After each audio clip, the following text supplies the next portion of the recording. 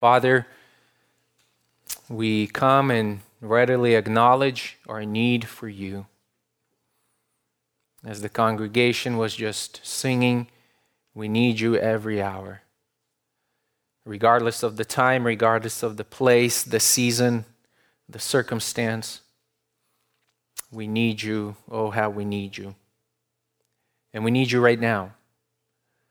In this special hour of humbling ourselves before the authority of your word, before the word of Christ, we pray that you would speak to us and that you would make your word accessible to us, build in us attitude, Lord, of dependence on you.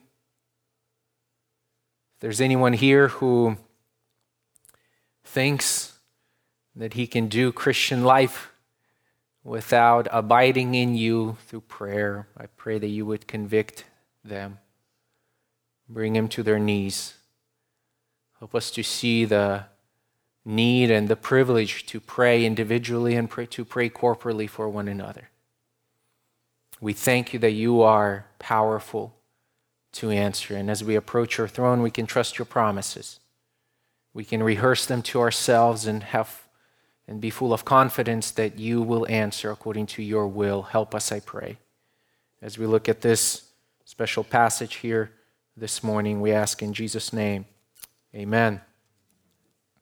Well, please open your Bibles to James chapter 5. James chapter 5. This morning we will be studying the end of this letter, last few verses 13 through 18. James chapter 5, 13 through 18. The most influential sermon ever preached on American soil was probably preached by Jonathan Edwards. It was preached on July 8th, 1741. The sermon set off the first great awakening in this country. Many of you probably know what sermon I'm referring to, the sermon entitled "By Sinners in the Hands of an Angry God." Jonathan Edwards himself was not a great communicator. He wasn't an accomplished preacher by any means. Historians tell us that when he preached, he would often take his manuscript and hold it so close to his eyes that the congregation couldn't even see the expressions on his face. During the sermon that he preached, he went on and on and on until the people in the crowded church were moved beyond control. It was reported that as he preached, one man sprung up, rushed down the aisle and cried, "Mr. Edwards, have mercy." I'll read you an excerpt, a very famous excerpt from this sermon. It went something like this. He preached, "Your wickedness makes you, as it were, heavy as lead, and to tend downwards with a great weight and pressure towards hell. And if God should let you go, you would immediately sink and swiftly descend and plunged into bottomless gulf. And your healthy constitution and your own care and prudence and best contrivance and all your righteousness would have no more influence to uphold you and keep you out of hell than a spider's web would have to stop a falling rock." As he preached with such weight and such conviction, some thought that the day of the Lord had dawned on them in that very moment. As a result of great conviction, many came to the Lord and confessed and professed their sins. However, there's something about this sermon that not many people know. There was a group of believers in the vicinity of Enfield, Massachusetts, where he preached the sermon, who had become just aware and burdened of the spiritual condition in their community. They were afraid, actually, because of how wicked people were, that God somehow passed over their city and was no longer actively working in their midst.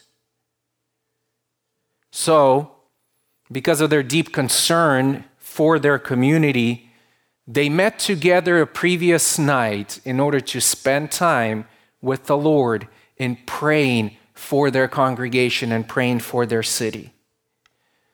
They wanted to pray for an evening. They ended up praying for that evening and pray through the night in just agonizing prayer. And the rest, as we know, is history. And so as we reflect on this, is it any wonder that there was such a display of power of God that Sunday as Jonathan Edwards took his manuscript and began to preach? You know, a praying church is a powerful force in any generation, not just in 1700s. Today, as the title of the sermon indicates, we are talking about prayer, and we're talking about individual prayer and corporate prayer. And I just want to begin with a disclaimer that I did not pick this topic because I am an expert in the practice of prayer. Right? It is a constant struggle for me, and I don't want to convey in any way that I personally have arrived when it comes to prayer. But I want to encourage, and I want you all to be encouraged by this text today. And so regardless of where you're at, this, I pray, would not be a sermon to guilt trip us into praying, but to just allow us to see the power and the glories of God and Him anxiously waiting to hear His children come to Him, to submit to His will, to pray full of faith in anticipation of what He can accomplish through us. You know, we've recently studied Matthew chapter 6, right, as we went through the Sermon on the Mount. And we talked about the importance of prayer. And we said that prayer is an expression of your dependence on God in all spheres of life. That's what prayer is. Prayer is dependence. If you were going to define it, that's why you should define it. It is dependence, and all Christians are dependent. And since all Christians are dependent, then all Christians should be praying. Prayerless Christians is an anomaly. We don't pray to show off our piety or our holiness. We pray because we're in such great need of God's intervention. We need His mercy, we need His care, we need His wisdom, as we read, and so on. As you look down on James chapter 5, verse 13 through 18, the word prayer or pray are used here in every verse, or even multiple times. The point of this emphasis, right, is to highlight the need to pray with faith and the power that comes from praying. And what James is arguing for is that genuine faith is demonstrated by prayerful dependence upon God in every circumstance.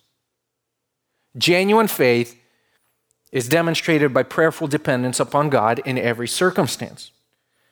Let's read and let's see what James has to tell us and how he would instruct us and our congregation to really take these truths and apply it in our own lives.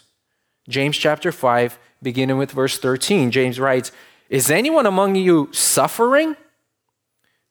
Then he must pray. Is anyone cheerful? He is to sing praises. Is anyone among you sick?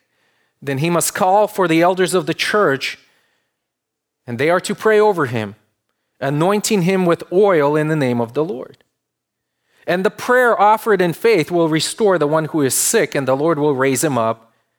And if he has committed sins, they will be forgiven. Therefore, confess your sins to one another and pray for one another so that you may be healed. The effective prayer of a righteous man can accomplish much. Elijah was a man with a nature like ours, and he prayed earnestly that it would not rain. And it did not rain on earth for 3 years and 6 months. Then he prayed again, and the sky poured rain, and the earth produced its fruit." So the emphasis on this in this section is on prayer, and why we should pray is because of our Lord. God is powerful to answer these prayers. That's why prayer is powerful and it's effective.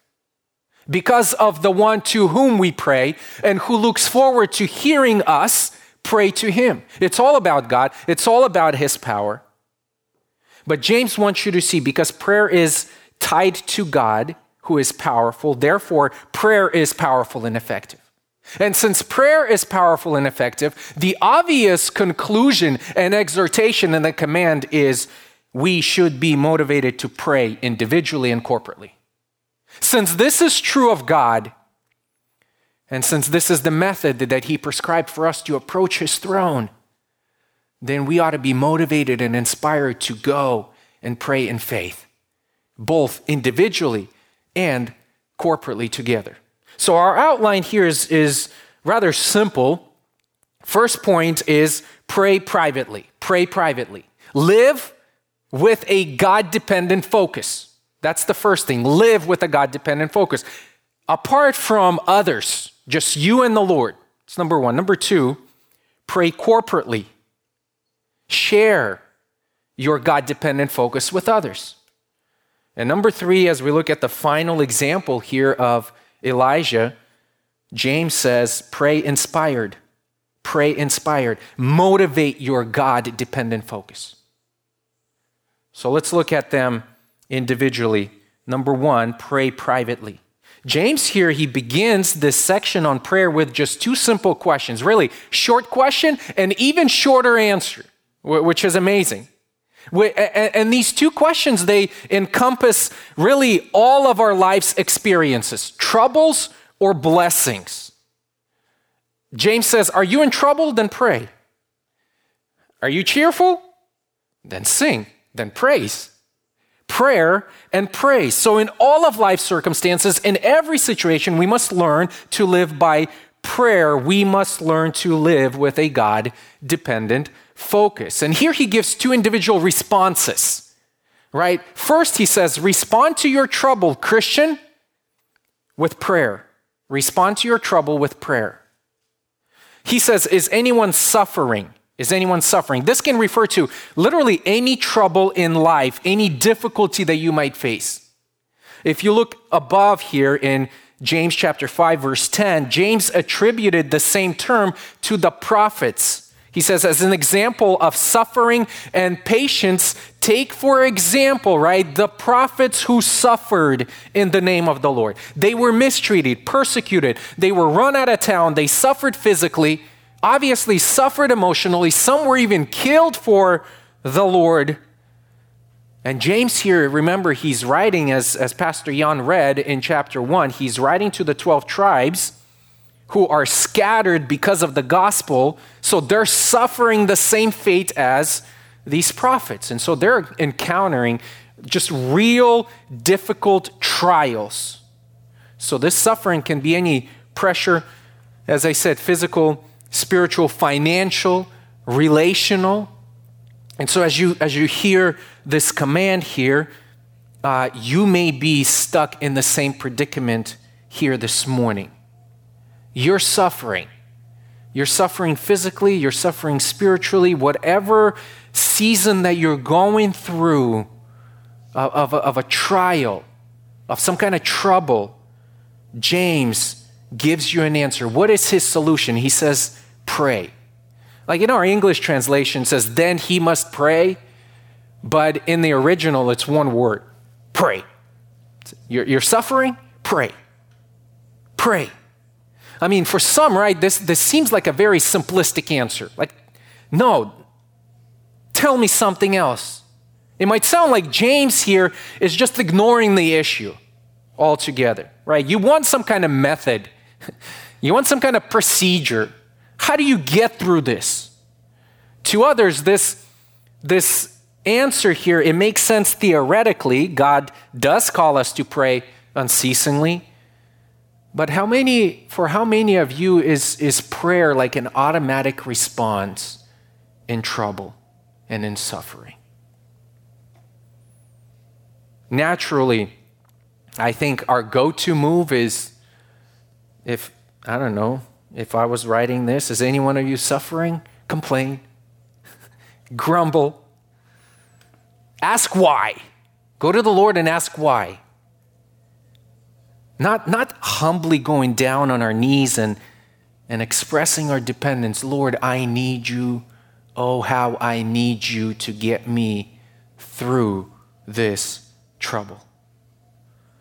James here, he wants us to respond in prayer as a first resort, not last.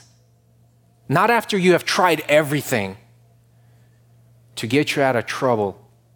No, he says, we don't have the wisdom necessary to properly handle the suffering on our own. So therefore, we need to go and we need to first ask and we need to first admit that we're so dependent on God to even begin to understand this trouble, to know how to handle, how to respond to this trouble. That's why when you pray, you really admit and you go and say, Lord, unless you give wisdom and power and work out your purposes through this trial, all of my efforts will fail. He doesn't tell us what we should be praying for in this verse. He just tells pray. But we know from the rest of the letter what we should be praying for. We read in verse 1 or in chapter 1, verse 5, he says, pray for wisdom. What should we pray for? Pray for wisdom. Pray, John 11, for instance, pray that God would use whatever suffering you're going through for his glory. John 11:4. Don't be too quick, Christian, to pray for the removal of a particular trouble, of a season, the suffering season that you're in.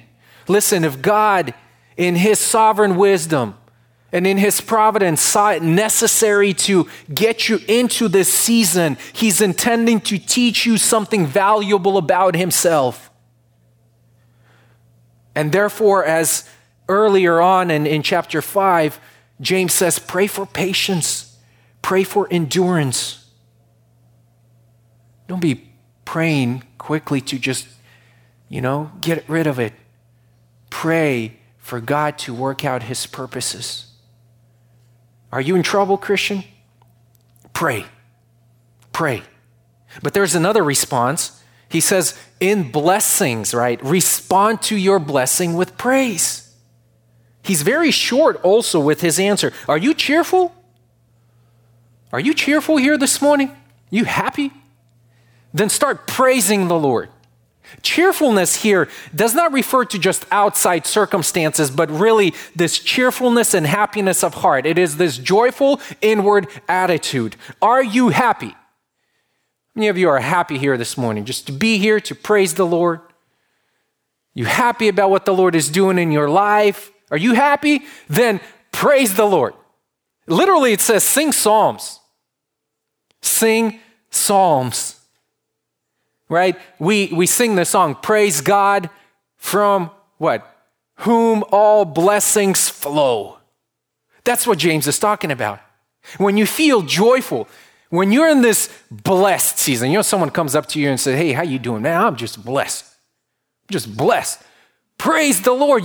From whom these blessings flow? From God. That's why we're called to praise him. Psalm 103:2 says, bless the Lord, O my soul, and forget none of his benefits. It might be that James here has a certain sequence in mind. We often pray when we're down. We ask others to pray. We text one another. We Slack each other. We call. We reach out and we say, man, I'm going through this. Pray for me. And so the church prays, and you pray, and your family prays, and everybody's involved in praying. But, we tend to forget when the Lord delivers us, how often do we forget to praise him?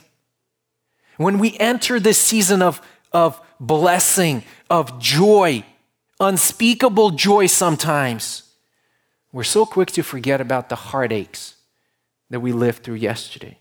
James says when you literally come out of this tunnel, remember to praise the Lord.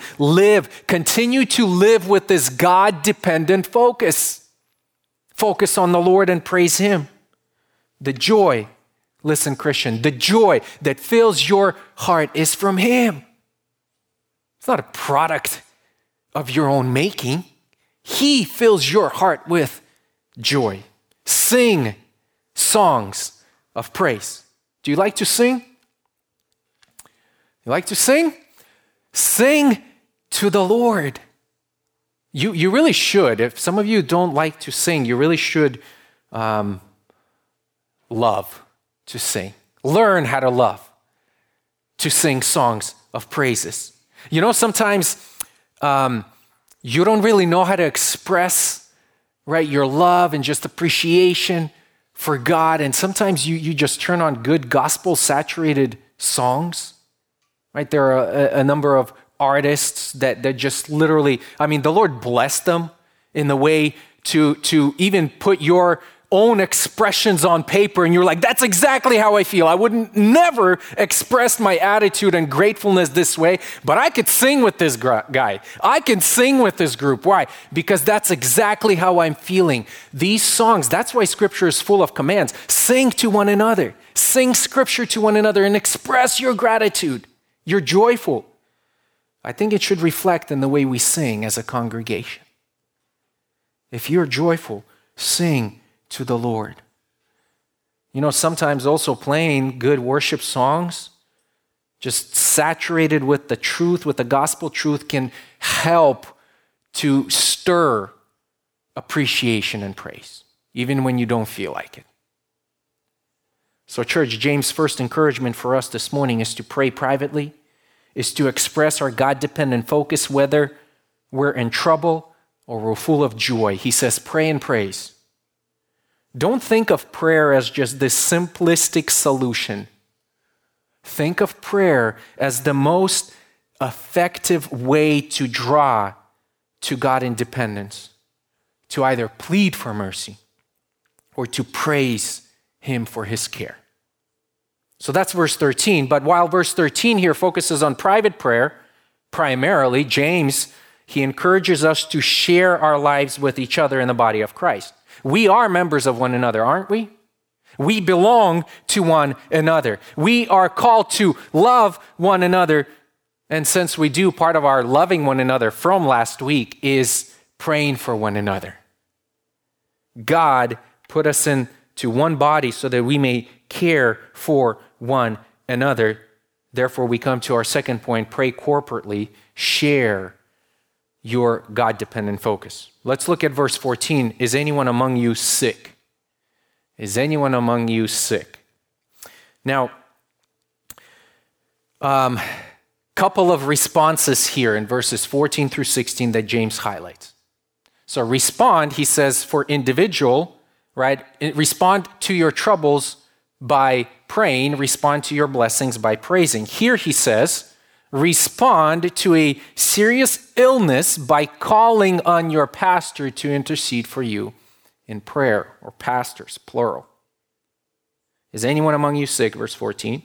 Then he must call for the elders of the church. Now, I don't know about you, but verses 14 through 15 through 16, they're some of the most difficult verses in the New Testament to interpret and to apply. There are really two main questions that every interpreter, every preacher that approaches, and really every congregant, as you approach this passage, you need to answer. Number one, is James talking about physical sickness here or spiritual sickness? Physical or spiritual? And number two, what in the world is up with the oil? What's the deal with this oil, and what are we supposed to do? So I'm sure many of you have wrestled with, I have wrestled with, and sometimes to the point of taking my concordance out and see, is there another, command where it says pray for one another that I can maybe go to that passage instead of dealing with this one? This one is really hard. But nonetheless, let's look at these verses and see what the Lord can instruct us in. Now, a number of commentators, they take these verses and they say that they do not address physical healing at all. So when James says, is anyone among you sick, he is not talking about physical healing. Okay? So on the contrary, they say James' exhortation for his readers is to persevere and to be patient in the middle of struggle, right? And that struggle is their personal weakness. And therefore, they need healing from that rather than physical healing. They say this word, this term sick here should be translated as weak. And the use of oil here points to a practice of honoring someone or refreshing someone with words of encouragement. So the call here is for someone who is spiritually weak, that they can't even pray for themselves, is to call on the elders so that they would come and that they would pray and that they would refresh them and that they would pray over them so that the Lord might restore them to spiritual strength and vitality. Now, this interpretation, obviously, from other passages, and even this to some extent may seem reasonable here, especially given the earlier context, but almost all commentators and Bible translators take this passage to mean physical healing. It is really the most kind of straightforward interpretation of this passage. And there are really a couple of reasons that I think would persuade us that we need to take this passage to mean physical healing. Is any one of you physically struggling? Then pray and ask for pastors to pray.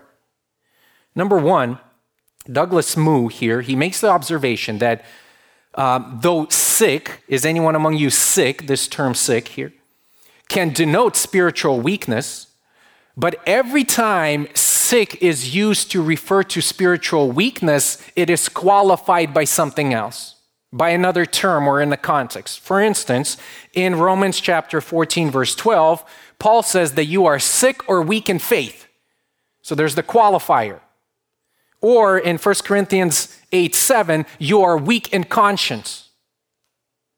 You're weak in conscience. So James here most likely would have done the same thing. Is anyone among you weak in faith or weak in conscience, weak spiritually, would have probably qualified if he had spiritual sickness in mind. Second, remember that James is one of the earliest epistles written, in the New Testament. And if you compare his vocabulary to the three synoptic gospels that were written, Matthew, Mark, and Luke, which all came earlier, the term sick always refers to physical sickness. You will find this term sick in Matthew, for instance. We look at it all the time. Jesus healed the sick. He healed those who were physically ill, physically unable to perform things, to perform bodily functions. And so just based on these two, I think it would be safe for us to conclude that he is referring to physical illness. So let's just start putting these pieces together here in verses 14 and 15. If anyone among you sick, he says, call for elders to pray over you. How sick? How sick is the question? At least that's the question that I have. How sick? Well, I think seriously sick so that you can't fellowship with believers, right? You're probably bedridden so that you cannot come and participate in a corporate worship and corporate prayer. You may not even be able to pray in private because of how just physically ill and sick you are and how much pain you may endure. I don't think James here is referring to just the typical cold, right? We're talking about spiritual or serious rather matters, perhaps life-threatening sickness or sicknesses, physical sicknesses that overwhelm you spiritually, where you need your pastors to come alongside of you and to pray for you that whatever it is that you're dealing with physically may not affect you spiritually. We're talking about a very serious matter here. And so Paul, like in Galatians chapter 6, he says we ought to carry one another burdens. And so one way pastors, they carry the burden of the congregation is that they go and that they would pray for those who are sick. You or someone from your family is called, right, to go and call the pastors that they may know what you're dealing with. And this is kind of a very practical application here. Don't expect the pastors to know everything.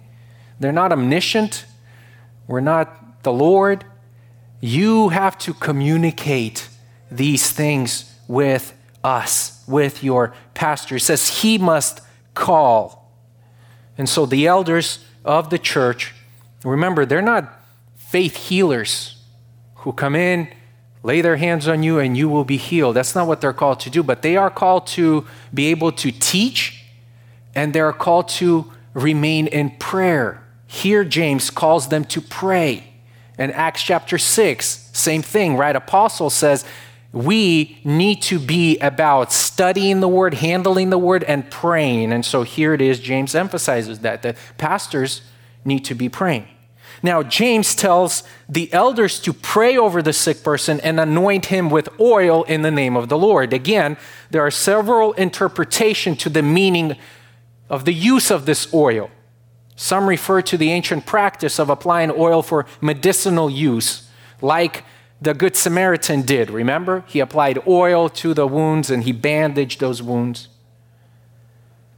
They conclude that pastors would not only offer prayers for the sick, but also can, in some cases, offer medicine.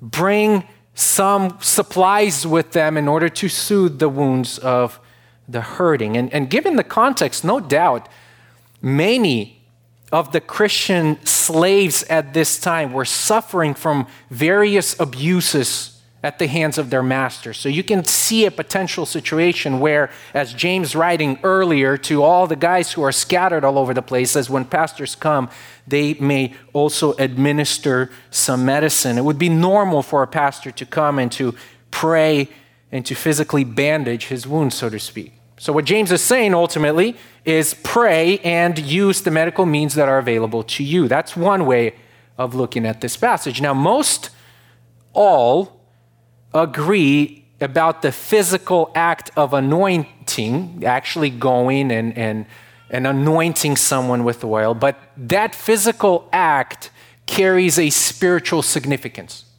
There's something spiritually related to this physical act. Mu writes, since the symbolism of anointing is usually associated with the setting apart or consecrating of someone or something to God, we are probably to understand this as symbolism intended in the action. As the elders pray for the sick person, they also set that person apart for God's special attention. Oil often is symbolized in the Holy Spirit, who would be this agent of healing. So it would be a ceremony pastors would perform as they pray over the sick. Now, here's the thing about this passage here, or this anointing. This is the only time anointing of such a kind is mentioned in all of New Testament. We don't see it anywhere else in the latter writings of the New Testament. Paul never mentions these things. We know here from this very passage that power does not lie in anointing. Power does not even lie in faith. It lies in the prayer of faith, he says, that will restore the sick, but it is the Lord who raises. It is the Lord who raises. So if you dig deeper, then you will see that the prayer offered to our sovereign God, our powerful God, that restores the person back to health. So the question is, what is this prayer of faith? This term here, prayer of faith, not praying in faith, but prayer of faith, is mentioned only time here in this passage and nowhere else in the New Testament. What does it mean? It seems like James here is actually guaranteeing that all who pray in faith will be restored from their physical sickness here. And the prayer, verse 15, offered in faith will restore the one who is sick. And that's why today you will find some denominations, they preach that God always heals the sick. If you're not healed, then you must not have faith. But this teaching not only betrays the scripture, it just betrays our life experiences, doesn't it? It's interesting, in Philippians chapter 2, Paul did not heal Epaphroditus, who would have helped him tremendously in his mission. How do we explain that? In 1 Timothy 5:23, he tells Timothy to take some wine for his stomach pains, why not just heal the guy and do away with the temptation of drinking wine and getting carried away? Seems to be a more obvious solution. How many of you had loved ones who had passed away from serious illnesses? You prayed for them. You asked pastors to pray for them. You asked other pastors from other churches to pray for them. And they were not restored. How do you explain that? The prayer of faith. The prayer of faith. You know, it's not a special category of prayer. It is a reminder for us that prayer and faith, they must work together, as we read in James chapter 1, 6 and 8. But he must ask without doubting. For the one who doubts is like the surf of the sea driven and tossed by the wind. When that man prays without any faith, he says, for that man ought not to expect that he will receive anything from the Lord. Are you praying for healing? You believe, right, as you pray for healing, you believe that God is able to heal the sick. If you don't believe that God is able to heal the sick, if he is not powerful enough to literally raise somebody from the dead, what's the point of our prayer? What's the point of your prayer? Do you believe in who God is, that he is able? Then pray. Then pray. It is not the prayer of faith that heals. Rather, James says, the Lord will raise him up. The Lord is sovereign, isn't he? But the thing is, we don't know his sovereign will. It's only in retrospect that we look back and we can reflect and say, you know, I prayed that God's will would be done in the case of my family member or my church member or someone else, but God saw it differently. He determined that a different outcome is necessary than just his physical restoration. And we got to reconcile that with this passage. A prayer for healing, then, must be qualified by a recognition that God's will in this matter is supreme.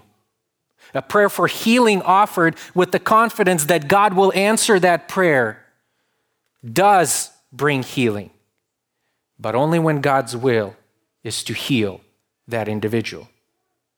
A prayer of faith, also, look at that, and the Lord will raise him up, and if he has committed sins, they will be forgiven him. A prayer of faith will also be a prayer of confession and repentance. That is why James says, if you have sinned, your sins will be forgiven. You know, not all sickness is a result of one's sin, but all sickness is a result of sin. You get it? You're not sick because of your personal sin at all times. You may be. That's what James is saying here. You may be. But regardless, all sickness is a result of sin because it entered as a result of the fall. And so James says there may be a time, friends, when you have to reflect and when you are sick. And usually that's what Christians do. Lord, what is the will, right? What is the purpose of you sending me this sickness? You begin to examine your life. And James says, you examine your life. Don't think that, it's just, I met with a friend who had some virus and he passed it on to me. God is sovereign over viruses. Absolutely he is. But at times, James says that your sickness, my sickness, is a result of personal sin. And we need to admit that. It's important for any person in this position to search his or her heart to see if there's any unrepentant sin that needs to be confessed. Because perhaps sickness is a result and the Lord is bringing it so that he could reveal something. He can reveal something. Do you remember this passage in 1 Corinthians 11? 1 Corinthians 11, Paul is writing to a church, Corinthians, who were so proud and full of themselves. And he says, listen, because you participate of the Lord's table, of the supper of communion in a proud manner, that's why some of you are weak and sick and the number are dead. 1 Corinthians 11:30. God takes your life sometimes if you mistreat him, if you operate without any reverence before God, if you disobey. He does that. But he says when he does that to prevent so that you will not be judged with the world. In other words, you are not eternally condemned, but you suffer the consequences of sin. This may be one of those times. And James says, listen, as you examine your heart, you ask for pastors to come and to pray with you, then you think first and foremost about your heart. Examine it. And if you have sinned, man, this is the promise. Your sins will be forgiven. Your sins will be forgiven. God will restore you. Why? Because God is gracious. He's willing. And he's ready, stands ready for you to come and to confess your sin. So pray personally, but also when dealing with a serious illness, respond, James says, by calling on pastors to pray for you. Express your need and burden. You know, sometimes when we say, share some things about one another and hey, pray for me. Pray for me. I'm going through this and that. Pray for me. And sometimes we sort of get this pious, stance and feeling like, oh, I asked someone to pray for me. I'm spiritual, I'm pious, I'm holy.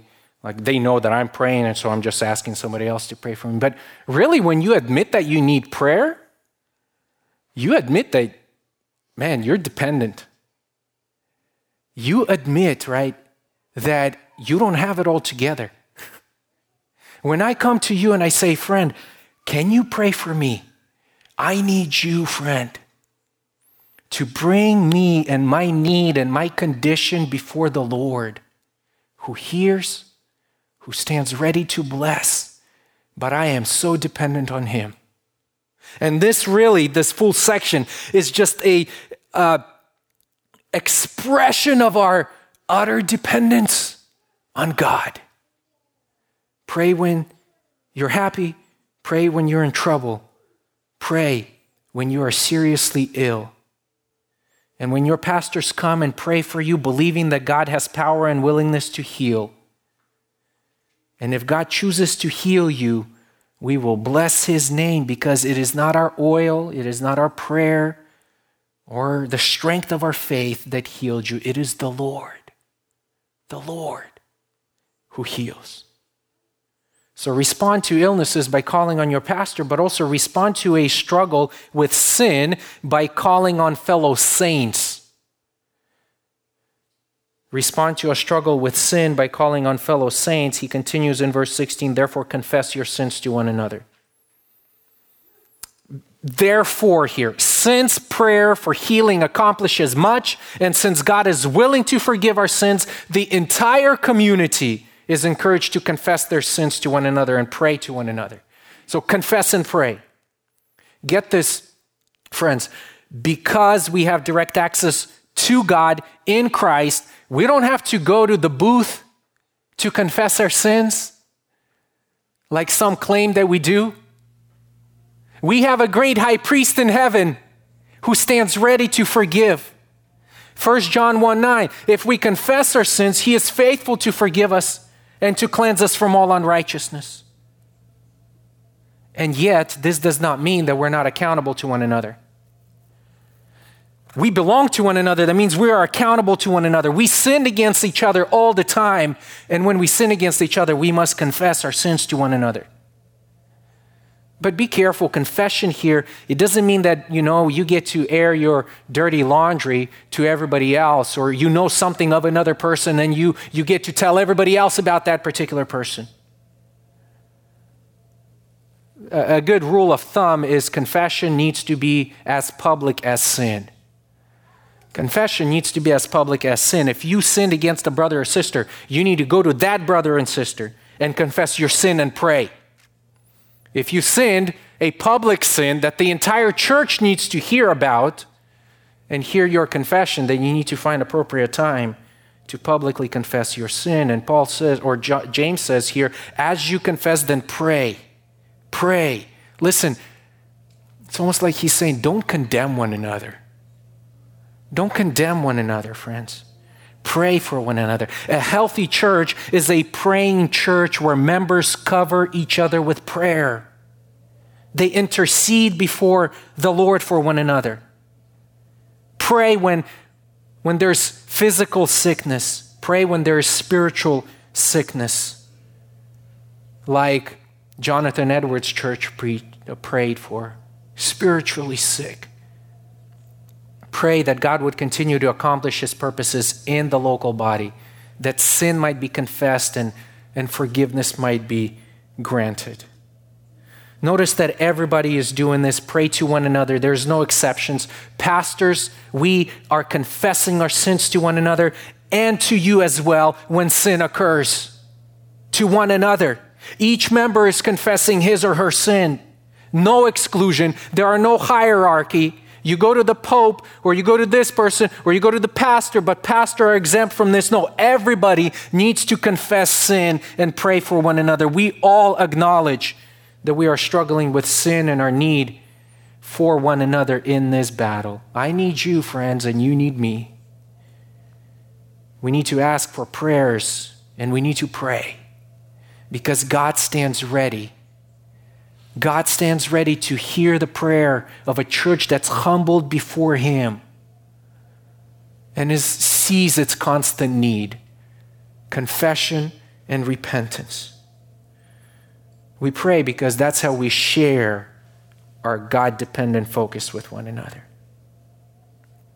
Every verse here is about prayer, but here's the thing. Some might be asking, why pray? Why pray personally? Why pray corporately? And so here James gives us the final exhortation here. Let's look at it briefly. The effective prayer of a righteous man can accomplish much. And then Elijah. Let me tell you something about Elijah. So 2 more responses here. He wants us to pray inspired. He wants us to be motivated in our God-dependent focus. Respond in prayer because it is powerfully effective. The prayer of a righteous man accomplishes much. James says here, remember one thing. Whether you need physical healing or spiritual healing, prayer is very powerful. But he says, prayer of a righteous man. Prayer of a righteous man. That's a daunting standard. And so we come to this like, well, that's why I don't pray. That's exactly why I don't pray. Because when I consider myself, I am not so righteous. But friends, we need to remember that we have been justified by faith. We have been accepted in the beloved. When you run to the cross, confess your sins to God and receive forgiveness of God through faith in the blood of Jesus, you are declared righteous before Him. It is through Christ that we approach God in prayer. That's what he says in Hebrews chapter 4. We have a great high priest who opened the door for us. Run. You are righteous. And yet this righteousness also refers to our walk. It's not just positional, but it is our walk, our practice in righteousness. But what does it mean? It means that we walk righteously before the Lord, confessing known sin and pursuing holiness.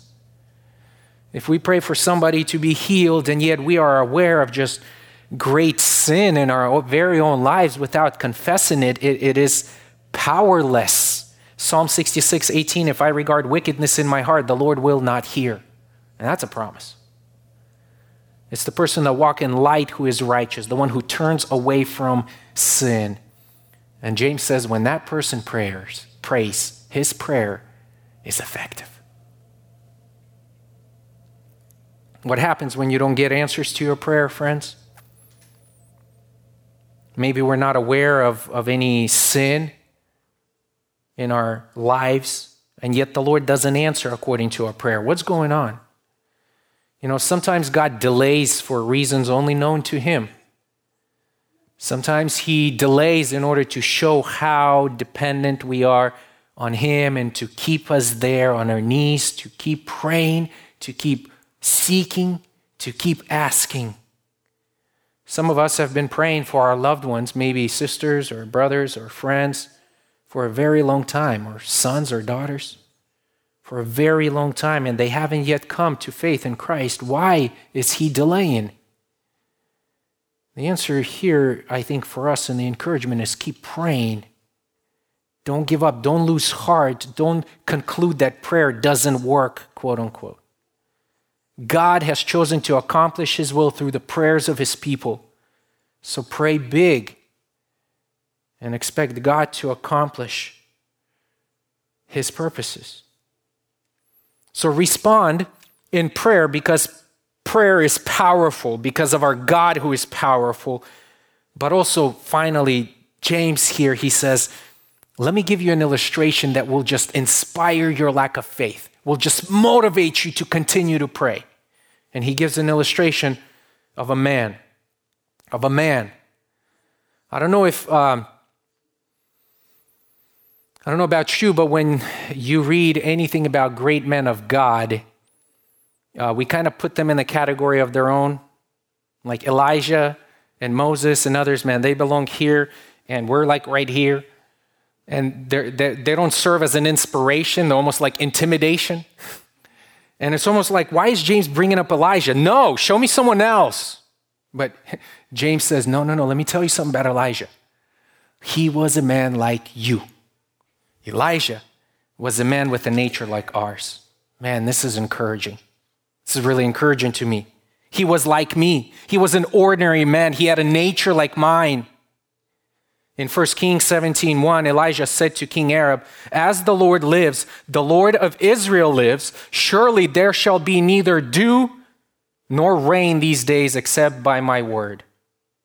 James here, he gives a peek kind of behind the scenes of what happened. Before Elijah confronted Ahab, he prayed to God. And then Elijah declared that it would not rain. James here does not credit the fact that Elijah was an anointed prophet. He was just this special guy. He had a special anointing. He was a man with a nature like ours, and he prayed. You know how we know he was a man with a nature like ours? Because he felt fear just like we feel fear. He felt intimidation just like we feel intimidated. He felt doubt. At times he doubted God's provision. And the great man of God, when I study him, I see a lot of similarities between me and him. And yet he prayed to a powerful God. And this God could open and shut the sky so that it did not rain. Now, sometimes when we read this without the Old Testament background, we're like, whoa, so you can pray for anything and the Lord answers? That's great. Let's pray big. That's where people get in trouble sometimes. But remember this. Old Testament, it stated repeatedly that if Israel became an idolatrous nation, God would withhold rain from the land. Said that in multiple passages, in Deuteronomy, at least 3 times, in 2 Chronicles. So it's reasonable to assume that Elijah, the prophet of God, he knows the Bible. He knows the promises of God. And he sees his nation in sin, in great sin. He reads the promises and he goes and prays to God, Lord, this is what you said would do if a nation becomes idolatrous. Right now, the nation is idolatrous. And I pray, shut the sky so that we get the point. And that's what Elijah did. Elijah knew the living God. He knew the power of God. And therefore, he prayed in accordance with the scriptures. And look what it says. He prayed earnestly, literally prayed with prayer. It's a repetition of the same word. He also understood his own weakness and he recognized his own inadequacy. And that is why he prayed. This is one of the reasons why we so often do not pray earnestly, is that we do not properly see our weakness and inadequacy. We think that we somehow have the power to do and to live our lives without him. Church, these things are written for our edification and to teach us to rely on the Lord like other great men of faith did. Why were there great men? Because they had a great God. That's why. Why should we be praying? because God longs and he loves to hear his children come to him and bless his children. That's why we pray for one another. Do you believe that prayer is powerfully effective? Then pray. Pray privately when you're in trouble and when you're experiencing God's blessing. Pray corporately for one another. When you're seriously ill, call on us to intercede for you in prayer. If you're struggling with sin, friend, confess it to another and pray with one another. Are you struggling to maintain fervency in prayer? Oh, be reminded of the powerful God who hears and who answers prayer. Of all the saints who come to him in the name of his Son, Jesus Christ. Father, we thank you. Inspire us to look to you, to believe your promises, to pray and to wait anxiously for you, to build us up, to restore us both physically and spiritually, Lord. May we never resort to prayer as the last thing we do, but the first. And may we set an example for one another in the way we approach your throne and express our dependence on you. We ask in Jesus' name, amen.